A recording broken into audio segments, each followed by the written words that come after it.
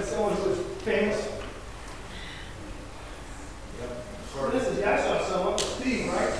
No, Lord Rogers and Bill Evans. Who? I met Lord Rogers and Bill Evans. Well, I met Roy Rogers and Bill Evans. We were at his museum here in California and saw his first trigger and stuff. I had breakfast a lot of times with Jack Lance, you guys are familiar with Ireland. And I used to be all the movie stores up in Hollywood, West LA. Jack Palance, wow. He won an Oscar for City Slickers. Anyhow, we lived in California and very rarely ever saw anyone famous. Kind of disappointed. Saw Larry Hagman riding a motorcycle, from I Dream of Jeannie. And at the airport, I saw Little Richie. He came up, he pulled up his big limousine, and all the sky cabs, around, help people with their luggage. Dropped all their luggage and went to go help him. He was peeling off $20 bills with all these sky cabs taking his luggage. Saw Joan Rivers at the airport once. She must have had 12 trunks when she was waiting for it, So sometimes we see famous people. There's one story about Robert Redford. A man saw him as he was getting into an elevator, and she followed him. There's a woman, I should say. And before he got into the elevator, he says, "Are you the real Robert Redford?" He looked at her and said, "Only when I'm alone." Which means all of us are different when we're alone. Mark Twain says, "We all are like the moon. We all have a dark side. No one knows what we are really like when we are alone, except maybe our spouses. But we all have a dark side." David had a dark side. Look at 1 Kings chapter 15. 1 Kings chapter 15.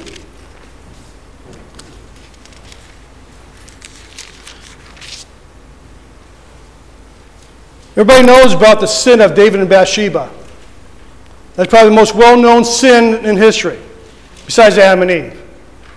You mean talk to unbelievers, never read the Bible. You hear about David and Bathsheba? Yeah, they have.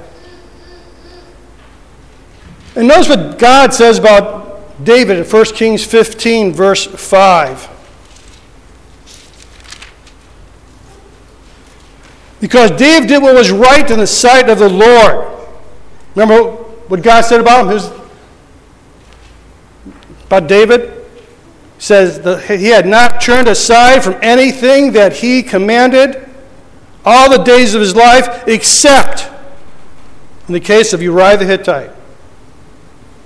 David had a relationship, adulterous affair with Bathsheba, and he conspired to murder Uriah, her husband. There's like one thing that God hasn't forgotten. God forgets sins, I know that, but David, man after God's own heart, he was faithful and trustful, except in this one area, he committed murder. Now, the thing is that, we're not here to condemn David or criticize David, nor do we justify what he did or find excuses, because people have excuses for everyone who sins today. But we want to put David's sin in a proper perspective. If you think about it, we're as bad as David. Everyone here has committed a sin that we don't want anyone else to know about. The thing with David's sin, everybody knows about it. Books have been written about it. Movies have been made about it. Preachers have preached about it for decades. And they will continue if the Lord tarries. Everybody knows about David's sin with Bathsheba. And David deceived himself thinking he could hide from his sin, but he couldn't. And oftentimes we are tempted to think we can hide from our sins as well. And we'll never get caught. We can do whatever we want to do. And God had been working in David's life. God delivered him from the Philistines. God kept him from taking the life of Saul. God kept him from running into Jerusalem and declaring himself as king. He was waiting on God. The last time we read of David committing sin is when he went to spend time with the Philistines. Ever since then, he walked with God. He prayed to God, sought God's guidance. But now, he falls into the sin of adultery and murder. What happened? How could a man after God's own heart commit this atrocious crime? What happened? How could David fall into sin? And David's sin was so devastating, had far-reaching consequences on his life, his family's life, and the nation of Israel. David's about 50 years old when he commits this sin. And for the rest of his life, it's ruined because of his one sin. So we need to think about sin in our lives. Think about the consequences of that sin. It's far-reaching. So we're going to learn how David fell into sin and learn some principles to make sure it doesn't happen to us and what we need to do after it does happen. We spend the next few weeks talking about this. Let's pray. Father, we just thank you, Lord, for your goodness. And we see, Lord, when we talk about your servants, you talk about the good things as well as the bad things. And about our own life as well. Good things happen and bad things happen. We all commit sin. And there are always consequences for those sins, even though we may be forgiven. And I just pray this morning, Lord, that we'll think about David's sin, how you confronted him, and how you restored him to a right relationship with you. Let's think about our sin and the consequences of it, and how we need to be restored to you as well, Father. Fill us all with your Spirit this morning to understand your word, to accept it, and most of all to apply it to our lives. And we pray, Lord, you speak to your children this morning. We ask this in Christ's name. Amen. We want to talk about the principle of sowing and reaping. There is a principle. Look at Hosea chapter 8, verse 7. Some information on it. Hosea comes after Daniel. Look at Hosea chapter 8, verse 7.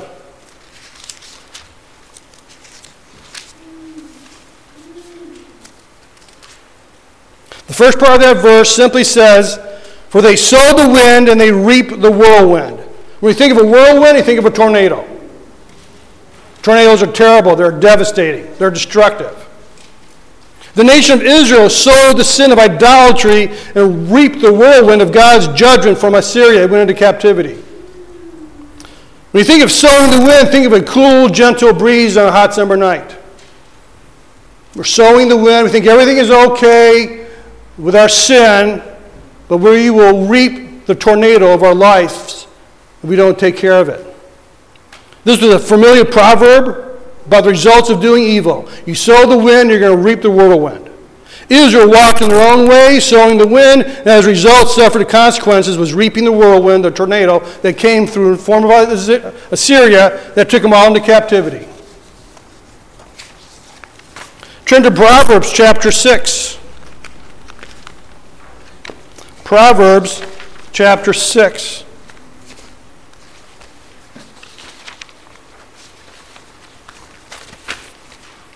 Verses 27 and 29. Here Solomon is giving his sons some advice concerning adultery. Proverbs chapter 6, look at verse 27. Can a man take fire into his bosom and his clothes not be burned? Or can a man walk on hot coals and his feet not be scorched? Here are two rhetorical questions David or Solomon asked his sons, and the answer to these is no. You cannot engage in adultery, in the sin of adultery, without suffering the consequences. There's always going to be consequences. Because he goes on to say, so is the one who goes into his neighbor's wife. Whoever touches her will not go unpunished. There are consequences. Look at Galatians chapter 6, verse 7. Galatians chapter 6, verse 7.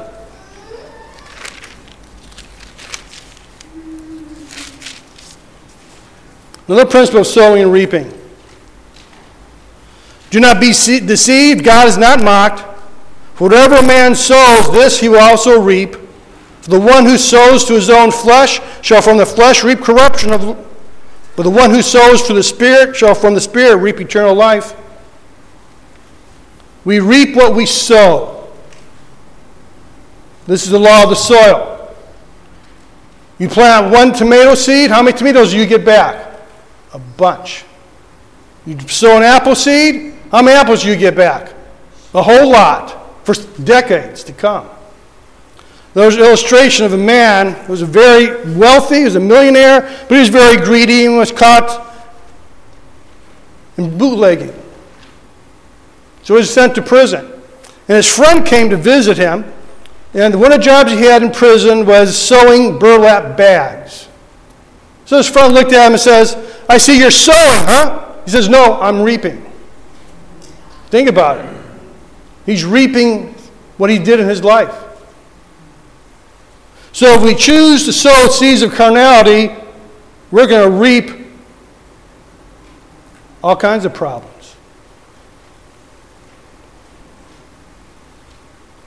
And the thing is, when we reap these seeds, they even get worse.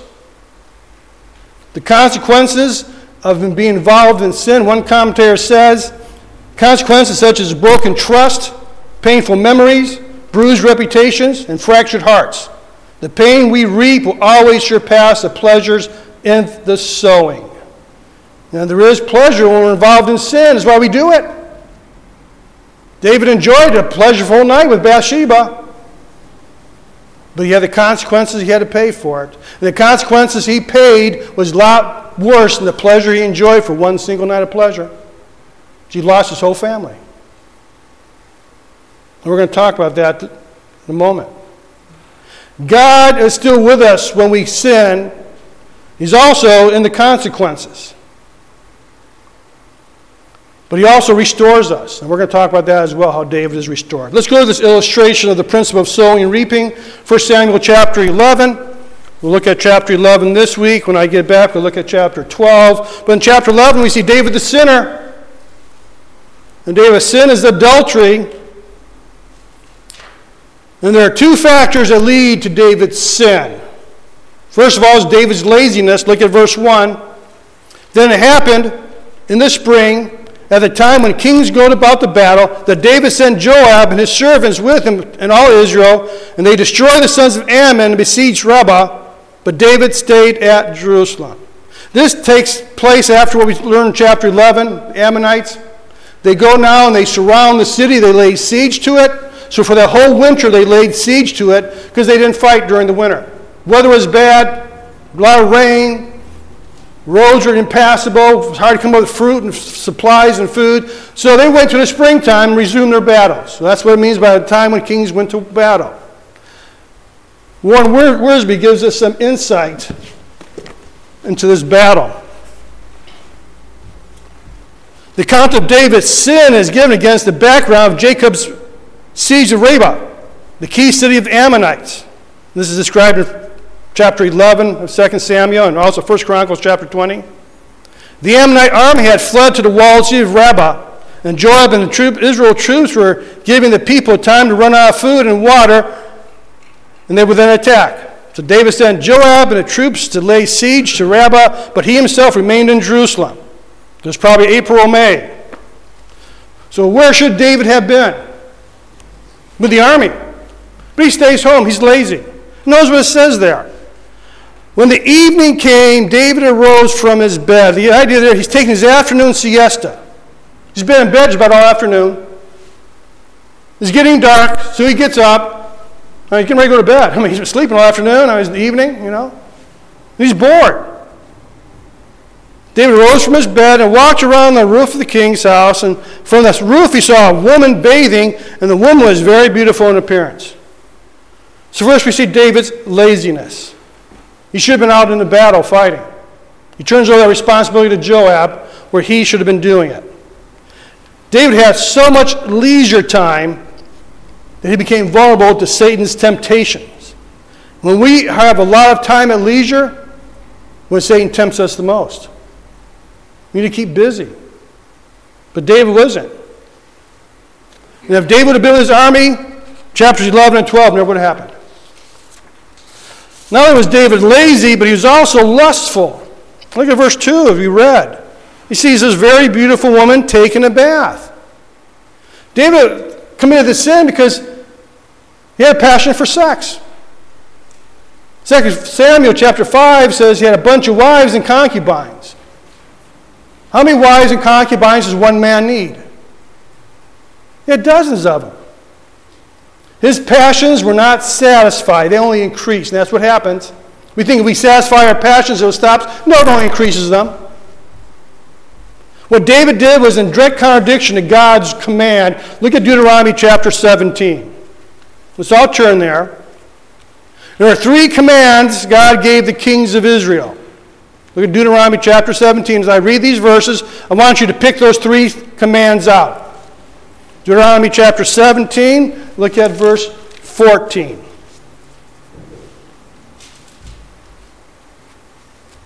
Now remember, there are 3 commands. I want you to find the 3 commands. When you enter the land which the Lord your God gives you, and you possess it and live in it, and you say, I will set up a king over me like the other nations who are around me, you shall surely set a king over you. The Lord your God chooses one from your own countrymen. You shall set king over yourselves, and you may not put a foreigner over yourselves who is not your countryman. Moreover, he shall not multiply horses for himself, nor shall he cause the people to return to Egypt to multiply horses, since the Lord hath said to you, you shall never again return that way. Neither shall he multiply wives for himself, lest his heart be turned away, nor shall he greatly increase in silver and gold for himself. So what are the 3 simple commands? What was the first one? Multiply horses. Now it's very simple. It's there in verse 16 and 17. We're supposed to have a bunch of horses. What's the second command? Wives. Do you have any wives? Well, just one. And what was the third command? Money. Wealth. 3 simple commands. David kept the first and the third, but he didn't keep the second. He probably said, what's wrong with having a harem? Everybody else does it. Just because the world doesn't mean God wants us to do it. So David's in direct contradiction to God's command. He was multiplying wives for himself. Why is the problem? Why shouldn't you have a bunch of wives? What does he say there? Lest his heart turn away from what? Following God. That's exactly what happened to Solomon. Don't have a bunch of wives that will turn your heart away from God, from following him. So here's David. It's evening time. He's taking a walk on the roof of his house. From there he sees a beautiful woman taking a bath. Now, a woman is described as very beautiful in appearance. The Hebrew word is only used for those persons who are striking in physical appearance.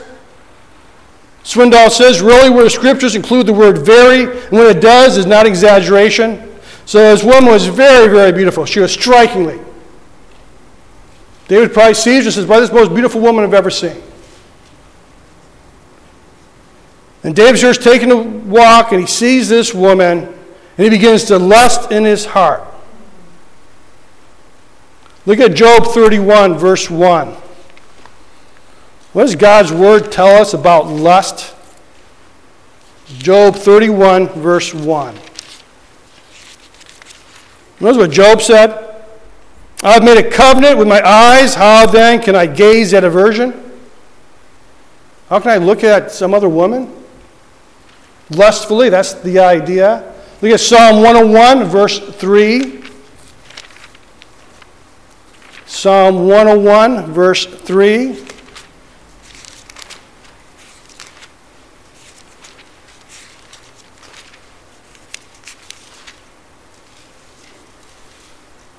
David says, I'll set no worthless thing before my eyes. That's the idea of lusting. Warren Wiersbe says, a man cannot be blamed if a beautiful woman crosses his path and comes into his line of vision. But if he deliberately lingers for a second look, he's asking for trouble. Sometimes a beautiful woman is just there. You look at her. But you stand and stare, take a second look, then lustful thoughts begin developing your hearts. And what does Jesus tell us in Matthew chapter 5, verse 28? Even a man thinks about it, he's committed adultery in his heart. So here's David thinking about this woman lustfully. He has enough wives and concubines. You'd think, why is he going to be doing this? Verse 3 says, so David sent and inquired about the woman. And one said, is this not Bathsheba, the daughter of Eliam, the wife of Uriah the Hittite? David says to the servant, who's this woman I'm looking at? Now David was in his roof on the top of his palace, and across the street he saw this other house, where Bathsheba's house, and sees her taking a bath. And he says, who's this woman? And the servant says, yeah, it's Bathsheba, but she's married. See, the servant knew what David was thinking about. David, she's married. Why do you want a married woman? You got enough wives. That's basically what he's saying between the lines. You think the servant knew David? I bet he did. She's married. And she's this daughter of Eliam, who's one of David's mighty men. 2 Samuel 23:34 tells us that. He's off in battle fighting the Ammonites. Now, this is the daughter of Eliam. And what is interesting, Eliam was the son of David's counselor Ahithophel. So Bathsheba was his granddaughter. When Absalom revolts against David, Ahithophel helps Absalom. You wonder why? Because he messed around with his granddaughter. He ruined my granddaughter's life. That's why Ahithophel goes and sides with Absalom. See, there's consequences already going on here. And also the servant says, that's the wife of Uriah, who's also one of David's mighty men. 2 Samuel 23:39 tells us that. You know these men, David. That's Bathsheba, the wife of Uriah. So the servant knew David. So really we think we can hide things from our spouses, but no, you can't. We try to hide sin, people find out. Now the question we need to ask ourselves, what's Bathsheba doing taking a bath out in the open? Don't you think she knew who lived across the street? Don't you think you knew that she saw David walking around on the roof many nights? Swindoll talks about this. David's in the wrong, but Bathsheba isn't blameless. Swindoll quotes another author and says this: when we read this terrible story, we instinctively think the offense is David's sin. But this attractive woman cannot be entirely excused. Bathsheba was careless and foolish, lacking the usual Hebrew modesty. Or she certainly would not have washed in a place where she knew she could be overlooked. From her rooftop, she could often have looked out to the royal palace and must have known that she could be seen. It is not enough merely to avoid our sin ourselves. The New Testament insists that Christians must ensure that do not become stumbling blocks to others, as Romans chapter 14. If David had gone to war, he would not have seen Bathsheba that night. If she had thought seriously about her actions, she would not have put temptation in his path. Some commentators think Bathsheba may have done this on purpose. We don't know Bathsheba's heart, but she is entirely blameless. So here we see we must be modest. Swindoll said this: when it comes to sensuality, we are to be righteous. That means that we have to give thought to our actions, our attitudes, our dress, and our conduct. It's very important that women dress modestly. Now again, David's at fault. He's completely in the wrong here. David's one who stopped, stared, schemed, and sinned. He is responsible. He purposely disobeyed God's commandment and committed adultery. That was in his heart from the beginning. But then, Bathsheba isn't totally innocent either. And verse 4 is very, very important. And David sent messengers and took her. Now, that word doesn't mean took by force. It means that she just came along willfully.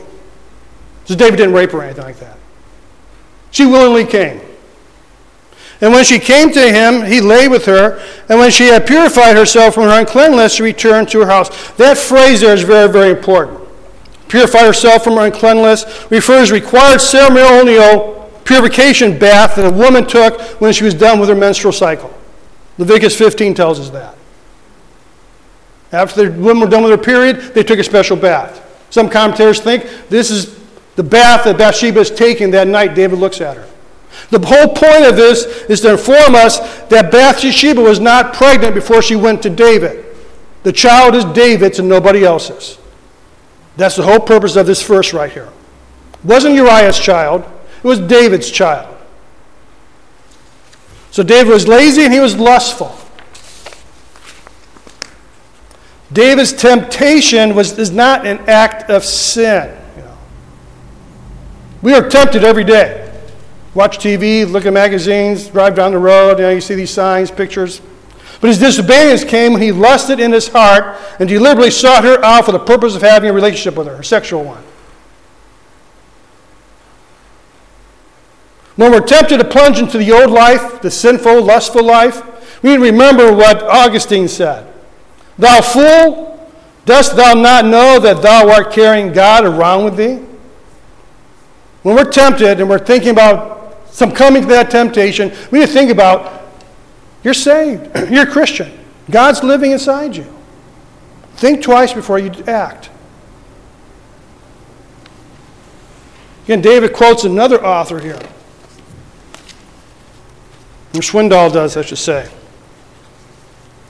It says, in our members there is a slumbering inclination toward desire, which is both sudden and fierce. With irresistible power, desire seizes mastery of the flesh. All at once a secret smoldering fire is kindled. The flesh burns and is in flames. It makes no difference whether it is a sexual desire or ambition or vanity or desire for revenge or love of fame and power or greed for money. At this moment, God is quite unreal to us. He loses all reality. And the only desire for the creature is real. The only reality is the devil. Satan does not here fill us with hatred toward God, but with forgetfulness of God. The lust thus aroused and envelops the mind and the will of man in deepest darkness. The powers of clear discrimination and of decision are taken from us. The questions present themselves as, is what the flesh desires really sin in this case? That's what we're saying to ourselves. Is this really sin I'm going to commit? And is it really not permitted to me? Yes, expected from me now? Here's my particular situation to appease desire. I'm not at fault here.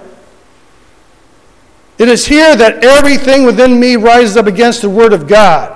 Therefore, the Bible teaches us in times of temptations in the flesh, there is one command, flee fornication. That's 1 Corinthians 6. Flee idolatry, 1 Corinthians chapter 10. Flee useful lusts, 1 Timothy chapter 2. Flee the lusts of the world, 1 Peter chapter 1. There is no resistance to Satan in lust other than flight. Every struggle against lust and one's own strength is doomed to failure. So this author here is saying, it's not that we succumb to Satan, we just forget about God. Forget what God's Word tells us. And the only defense against temptation is to flee. That's what Joseph did, right? Potiphar's wife, come lay with me. He said, nope, I'm leaving. I've given my life to God. How can I do such a thing? And he ran, left his best dinner jacket there with her. Ran off. As David looks upon Bathsheba, he desires her. He forgot about God. Just think of the things David has accomplished. He unified the country.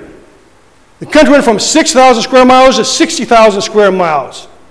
He brought the ark home to God, to Jerusalem. He was desiring to build a temple for God. He started to collect supplies and money for it. And all of a sudden, he forgets about God. That's what happens to us when we're tempted to sin. It's not just sexual sin, it's any kind of sin. Don't sit there and think, well, I've never committed a sexual sin, so it's not talking about me. It's any sin it's talking about here. The illustration just happens to be immorality. We're tempted to lie, tempted to cheat, tempted to steal, whatever it is. Tempted to criticize someone.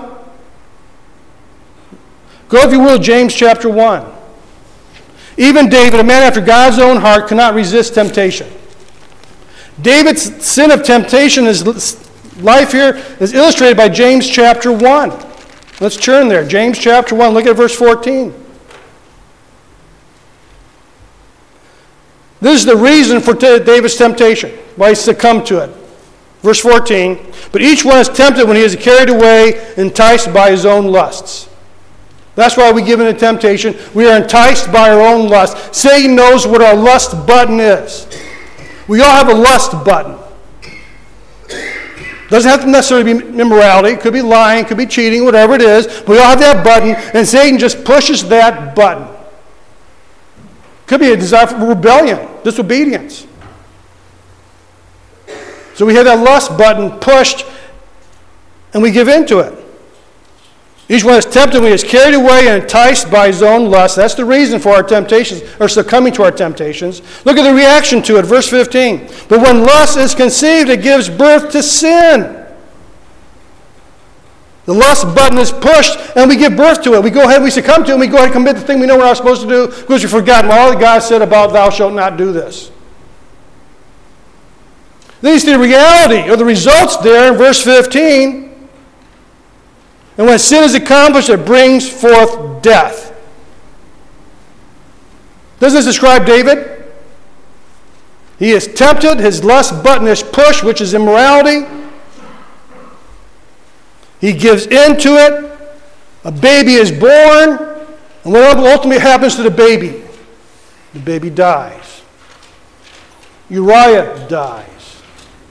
A lot of innocent people are going to die in the pursuit of David's desires to have one more woman. Death is the result. John Phillips said this: the father of sin is Satan and the mother of sin is self. Don't just blame the devil all the time.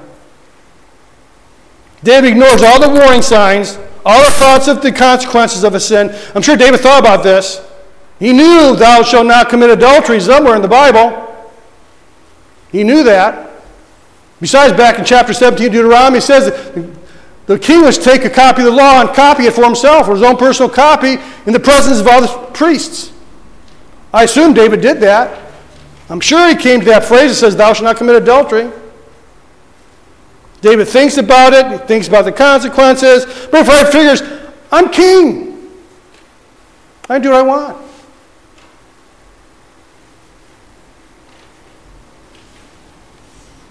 This illustrates the passing pleasure of sin. I'm sure they had an enjoyable night. Most commentators think it was just a one-time event. It wasn't a continuing affair, but just one night. One simple night of pleasure. Swindoll talks about the consequences of sin. Says, this has been my observation over the years, that the devil never tips his hand in temptation. He shows you only the beauty, the ecstasy, the fun, the excitement, and the stimulating adventure of soul and desire. But he never tells the heavy drinker, tomorrow morning there will be a hangover. Ultimately, you'll ruin your family. He never tells the drug user early on, this is the beginning of a long, sorrowful, dead-end road. He never tells the thief, you're going to get caught, friend. You do this, you wind up behind bars. He certainly doesn't warn the adulterer, pregnancy is a real possibility, or you could get a life-threatening disease. Are you kidding? Face it. When sin is done and all the penalties of that sin come due, the devil is nowhere to be found. He smiles as you fall, but he leaves you with no encouragement when the consequences kick in. We don't think about the consequences, and there are always consequences for sin. Butler has an interesting take on this. It says, David and Bathsheba did not know at the time of their adulterous affair that Bathsheba would become pregnant as a result of their sin. Now, who's in charge of pregnancies? It's God, right? God could have kept Bathsheba from having a child, right? But he doesn't. It would take a while for her to discover this fact. It is always true regarding pregnancy, and it is also true regarding the consequences of sin. The consequences of sin begin immediately after one has sinned, but the awareness by the sinner of the consequences is often slow in coming. This makes sin so subtly dangerous. Folks have the habit of concluding that if nothing bad happened to them in a few days after their evil deed, that this means that their evil deed will not be so evil. Therefore, they sin more and more. Don't be fooled into thinking sin is harmless just because the evil consequences of sin takes a while to manifest themselves to you.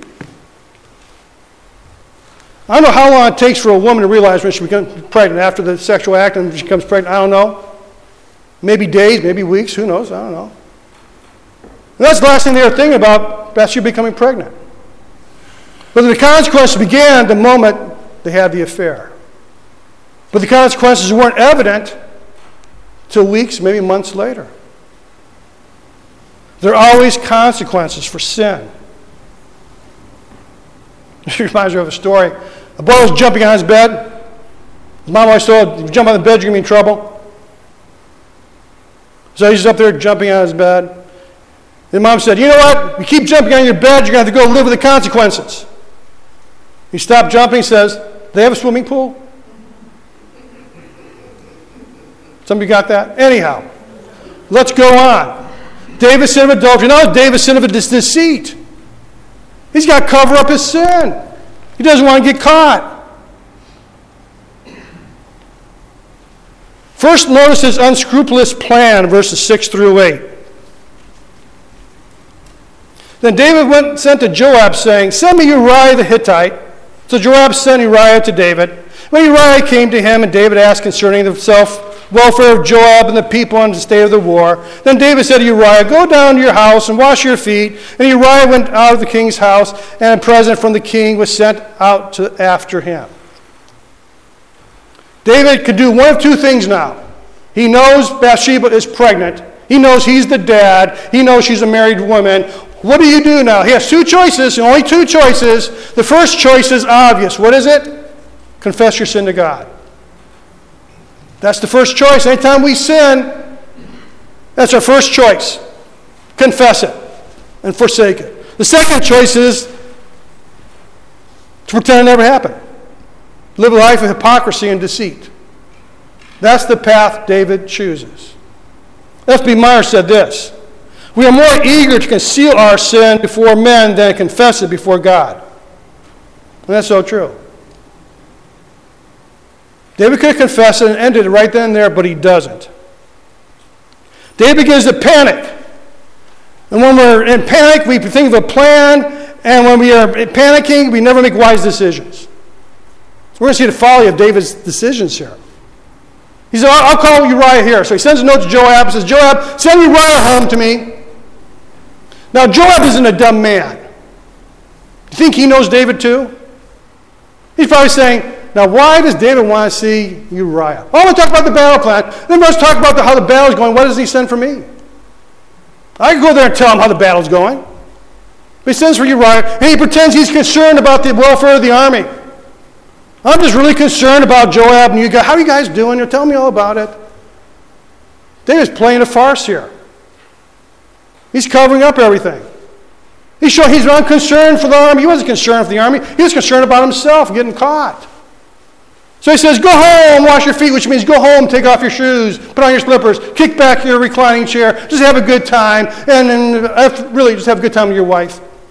I'm going to send some food with you too, David, so you and Bathsheba can enjoy a nice dinner. So he sends them champagne and caviar and a nice steak and all that stuff. So go home, Uriah, enjoy yourself. He's hoping that they'll have relationships that night, and everyone will think that Uriah is the dad. So we see this unscrupulous plan of David. But notice the unsuccessful plan, it doesn't work. But Uriah slept at the door of the king's house with all thy servants of his Lord and did not go down to his home or to his house. Now when they told David, saying, Uriah did not go down to his house, David said, Uriah, have you not come from a journey? Why did you not go down to your house? He calls him Uriah the next day. Uriah, why don't you go home? What's the matter with you? Must be something wrong. You should have gone home. But notice what Uriah says. This is a rebuke to David. Verse 11. The ark and Israel and Judah are staying in temporary shelters. My lord Joab and the servants of my lord are camping in the open field. Shall I then go to my house and eat and to drink and to lie with my wife? By your life, my life of your soul, I will not do this thing. The army's now living in tents. The ark is living in a tent. We're fighting a battle here, David, and I should go home and enjoy myself? Because where should David have been? In the tents with his army. So this is a mild rebuke to David. And then that doesn't work. That was plan B. Now it's plan C. Then David said to Uriah, stay here today also, and tomorrow I'll let you go. I'll give you one more chance, Uriah. One more chance to go home.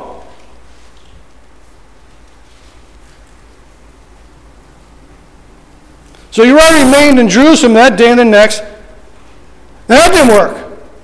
He should have gone home to his wife. So plan A didn't work, plan B didn't work, plan C didn't work. Okay, here's plan D. I'll try one more thing.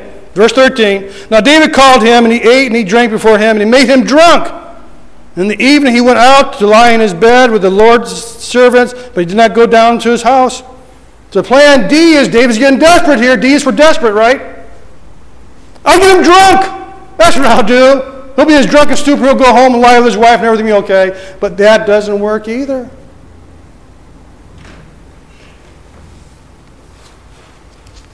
So he goes on to plan E, which is evil. And we see the third sin David committed, that was murder. Look at verse 14. We see the details here. And verse is the treachery, verse 14. Now it came about in the morning that David wrote a letter to Joab and sent it by the hand of Uriah. And he had written in the letter saying, place Uriah in the front line of the fiercest battle and to draw from him so that he may be struck down and die. So David's plan of deception now includes death. The only way I can do this is kill him. So he sends a note, a sealed letter, and Uriah carries his death sentence with him. He has no idea what's going on. He orders Joab to arrange it for Uriah to die in battle. Now I said before, Joab wasn't a dumb man. Do you think he could read between the lines? Do you think Joab knew what was going on? Do you think he knew who Uriah was married to? You know, when you're married to a beautiful woman, everybody knows it. And then Uriah is sitting, Joab's sitting there thinking, you know, what's David up to here? No, it was a tragedy, verse 16. So it was as Joab kept watch on the city that he put Uriah in the place where he knew there was valiant men.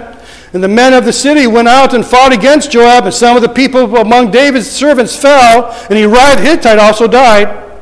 Then Joab sent a report to David and all the events of the war. And he charged the messenger, saying, when you have finished telling the king all of the war to the king, and it happens that the king's wrath rises, he says to you, why did you go so near the wall of the city and to fight? Do you not know that they would shoot from the wall, who struck down Ahimelech, the son of Jerubbesheth, yeah. Did not a woman throw an upper millstone on him in front of the wall so that he died that day at Tebez? Why did you go so near the wall? Then you should say, your servant Uriah the Hittite is dead also. So Joab is saying, go tell your David. And he gets angry because people are getting dead. Just remind him of the story from Judges chapter 9. Where a man got too close to a city and threw a millstone over the wall and killed him. So just reminded him of that story. And then when he gets mad, he's all upset, he's ranting and raving, just simply say, and by the way, Uriah is dead, and that should subside his anger.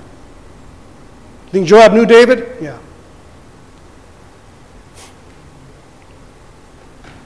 So David does, right, what Joab does what David says, and knows the deception here in verse 22. So the messenger departed and came and reported to David all that Joab had said, sent him to tell. And the messenger said to David, the men prevailed against us and came out against us in the field, but we pressed them as far as the entrance of the gate. Moreover, the archers shot at your servants from the wall, and some of the king's servants are dead, and your servant Uriah the Hittite is also dead. Uriah is dead. Think that pleased David? But he's faking here.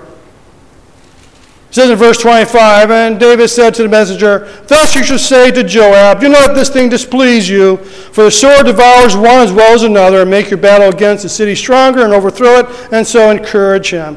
Yeah, it's just a matter of providence. When people get killed, it's just a matter of blind chance. So don't be discouraged, Joab, that you lost some men. Whose fault was it Joab lost those men? David's. And notice who else dies here besides Uriah? Other men do.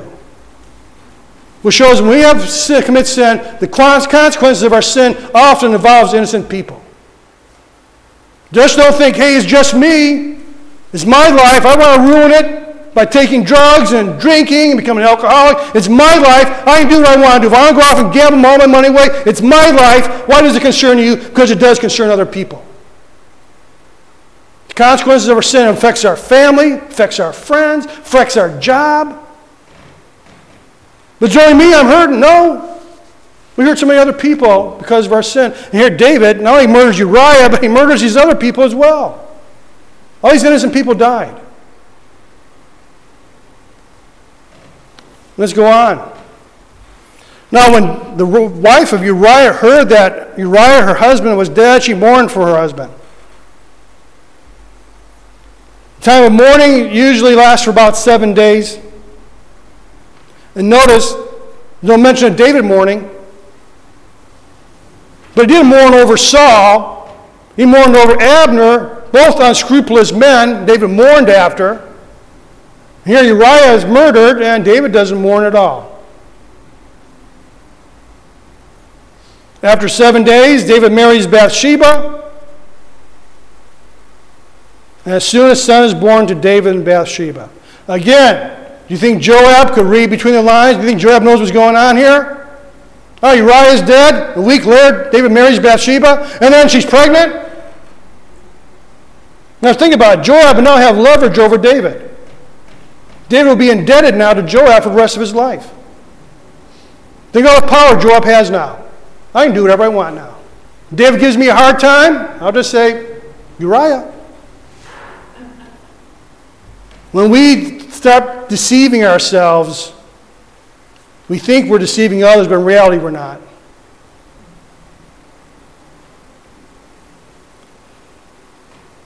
So David murdered him. And Swindoll says, when we become desperate and involved in sin, sometimes we just don't think clearly. And Swindoll goes on to say, I'll ask this question. Why in the world did David have to murder Uriah? What did he gain by it? Think about that. If Uriah had lived and come home from battle and found his wife pregnant, who would ever have connected to David? David had done nothing. Never called Joab in, never tried to go home with his wife, did nothing. Joab probably thought, what, this is mine. No. It is doubtful she would have ever said a word. Then after Uriah is killed, David immediately takes her to the place and marries her. It's been my observation that most adults can count to 9. You know what that means? 9 months. So who in the world was David hiding from? When you act in panic, you don't think logically. In fact, you usually don't think at all. You react.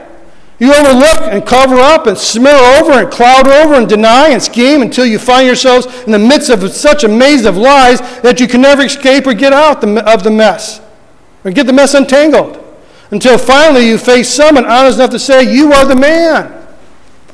So who's David kidding? No one. And notice the disapproval here, verse 27. When the time of mourning was over, David sent and brought her into his house, and she became his wife. Then she bore him a son. But, there's one of those divine buts, circle it. But the thing that David had done was evil in the sight of the Lord. King James has the phrase displeasing. It displeased the Lord. And think about it. In verse 25, he says, go tell Joab and don't let this thing displease you. David was more concerned about displeasing Joab than he was about displeasing God. That's usually what happens when we sin. We're more concerned about what other people are going to think about us than we are what God thinks about us.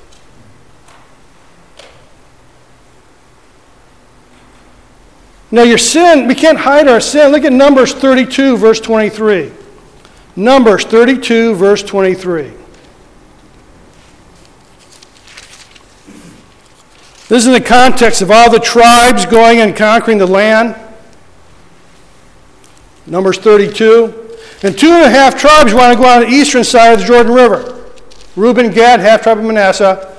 And they promise, when you go and conquer the promised land, we will be there. We'll cross over with you and we'll fight for you. We read in Numbers 32, verse 23.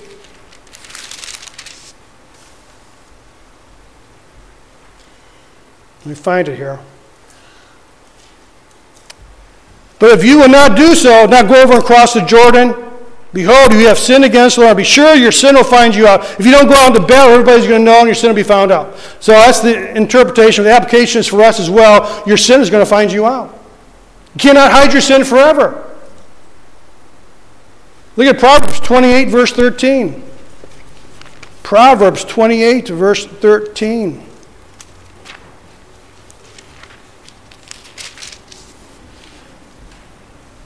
He who conceals his transgressions will not prosper. David's concealing his transgression. Is he prospering? He's getting in deeper and deeper and deeper, isn't he? There's none of those divine buts. Verse 13, but he who confesses and forsakes them will find compassion. That's from God. If we confess our sin and forsake them, like what 1 John 1:9 says, we confess our sins, he is faithful and just, forgive us our sins and cleanse us from all unrighteousness. That's what David should have done. So what David had done did not go unnoticed. People knew what was going on. Committing adultery was wrong 3,000 years ago. It's still wrong today, but today's society just covers it up, right? It doesn't matter. Name a TV program today that doesn't have adultery or fornication in it. There isn't one. How many movies have it in it? How many books have it? I mean, it's all over. Is this a normal thing to do? David disobeyed 4 of the 10 commandments, right? What are they? Covet your neighbor's wife, commit adultery, bear false witness, and murder. David committed all of them. See, David took advantage of God's grace. David presumed upon God. When David went and spent time with the Philistines, twice, did God graciously remove him from those dangerous situations? 2 times. God said, David, you sinned, you acted foolishly, but I'm going to get you out of the problem. When David was about to kill the innocent shepherds that belonged to Nabal, remember Nabal, 1 Samuel 25? David said, I'm going to kill them all. Abigail stopped him. Well, it was God sending her to stop him. God intervened again. God stopped David from committing terrible sins. Gene Getz said this, David demonstrates that there comes a time in a man's life when he must bear the responsibility for his own actions. Usually God would step in and deliver David. This time God did not step in. God stepped aside and allowed David to commit this tragic sin. He could have kept the baby from being born, but he didn't. David, you presumed upon my grace too often. I'm not going to step in this time. You made your bed. How's that phrase go? Now you got to lie in it. And sometimes we presume upon God's grace. We keep doing foolish, stupid, sinful things, expecting, well, God will get me out of it. There might come a time when God will say, sorry. Tough love. And we always step in for our sons who get into trouble. There comes a time you got to say, I'm not stepping in this time. You're going to deal with your sins. You've got to deal with the consequences.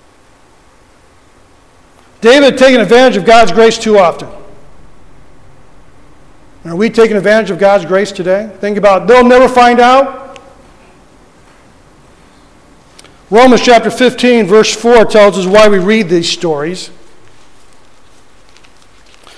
Romans chapter 15, verse 4, and why they're important for us to study and learn about.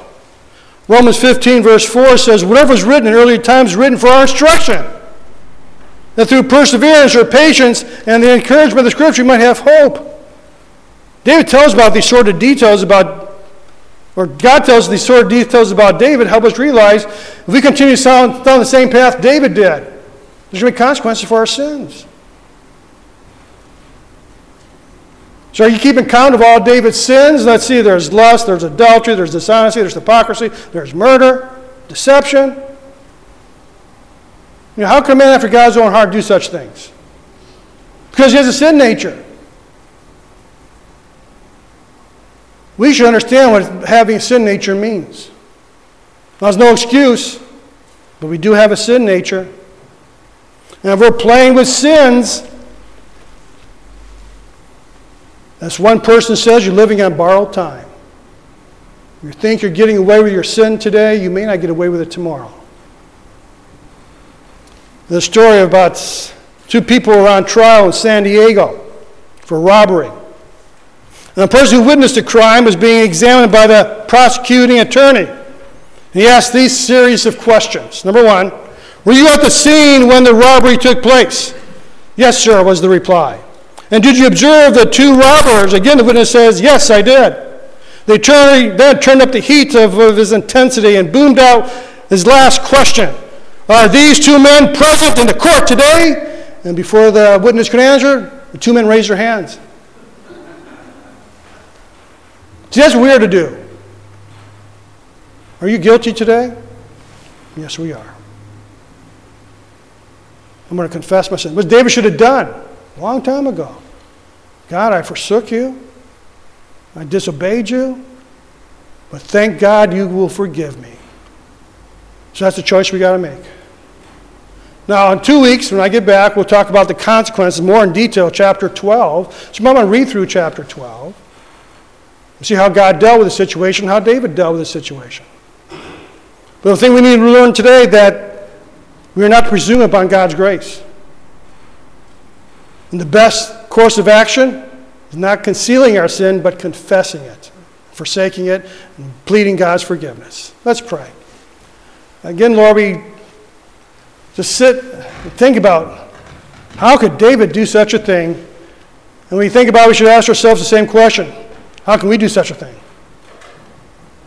And I pray, Lord, we'll not continue to presume upon your grace, but we'll confess our sin, forsake it, and throw ourselves upon your mercy, grace, and love.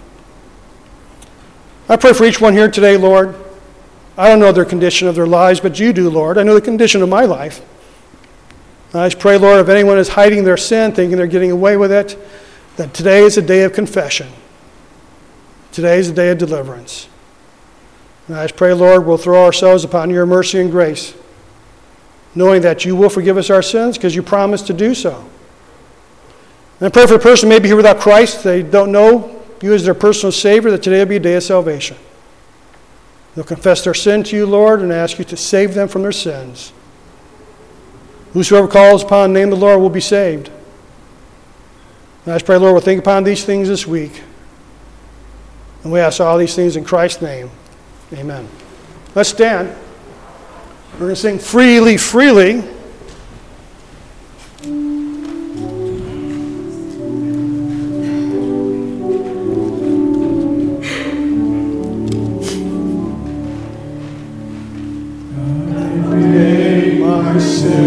In Jesus' name, I've been born again. In Jesus' name, and in Jesus' name, I come to you to share His love as He told me to. He said, freely, freely, you have received, freely, freely give. Go in my name because you believe, others will know that I live. All power is given in Jesus' name, in earth and heaven, in Jesus' name, and in Jesus' name I come to you to share His power. He told me to be set freely, freely you have received, freely, freely give. Go in my name, and because you believe, others will know that I live. Don't forget, come back tonight, if you will, at 5 o'clock. We'll have a nice time of fellowship and food, and hope you can come. Again, Dave will be speaking next Sunday morning, and Floyd the Sunday after that, so hope we'll see you then. And Dave, why don't you dismiss us in prayer? Father, we just are humbled and sober to think that we have the same nature that David has, that, Father, it may not be sin of adultery, that it may be sin of lying or something else. But Father, that we have the same forgiving God and the importance of seeking forgiveness. Father, I just give thanks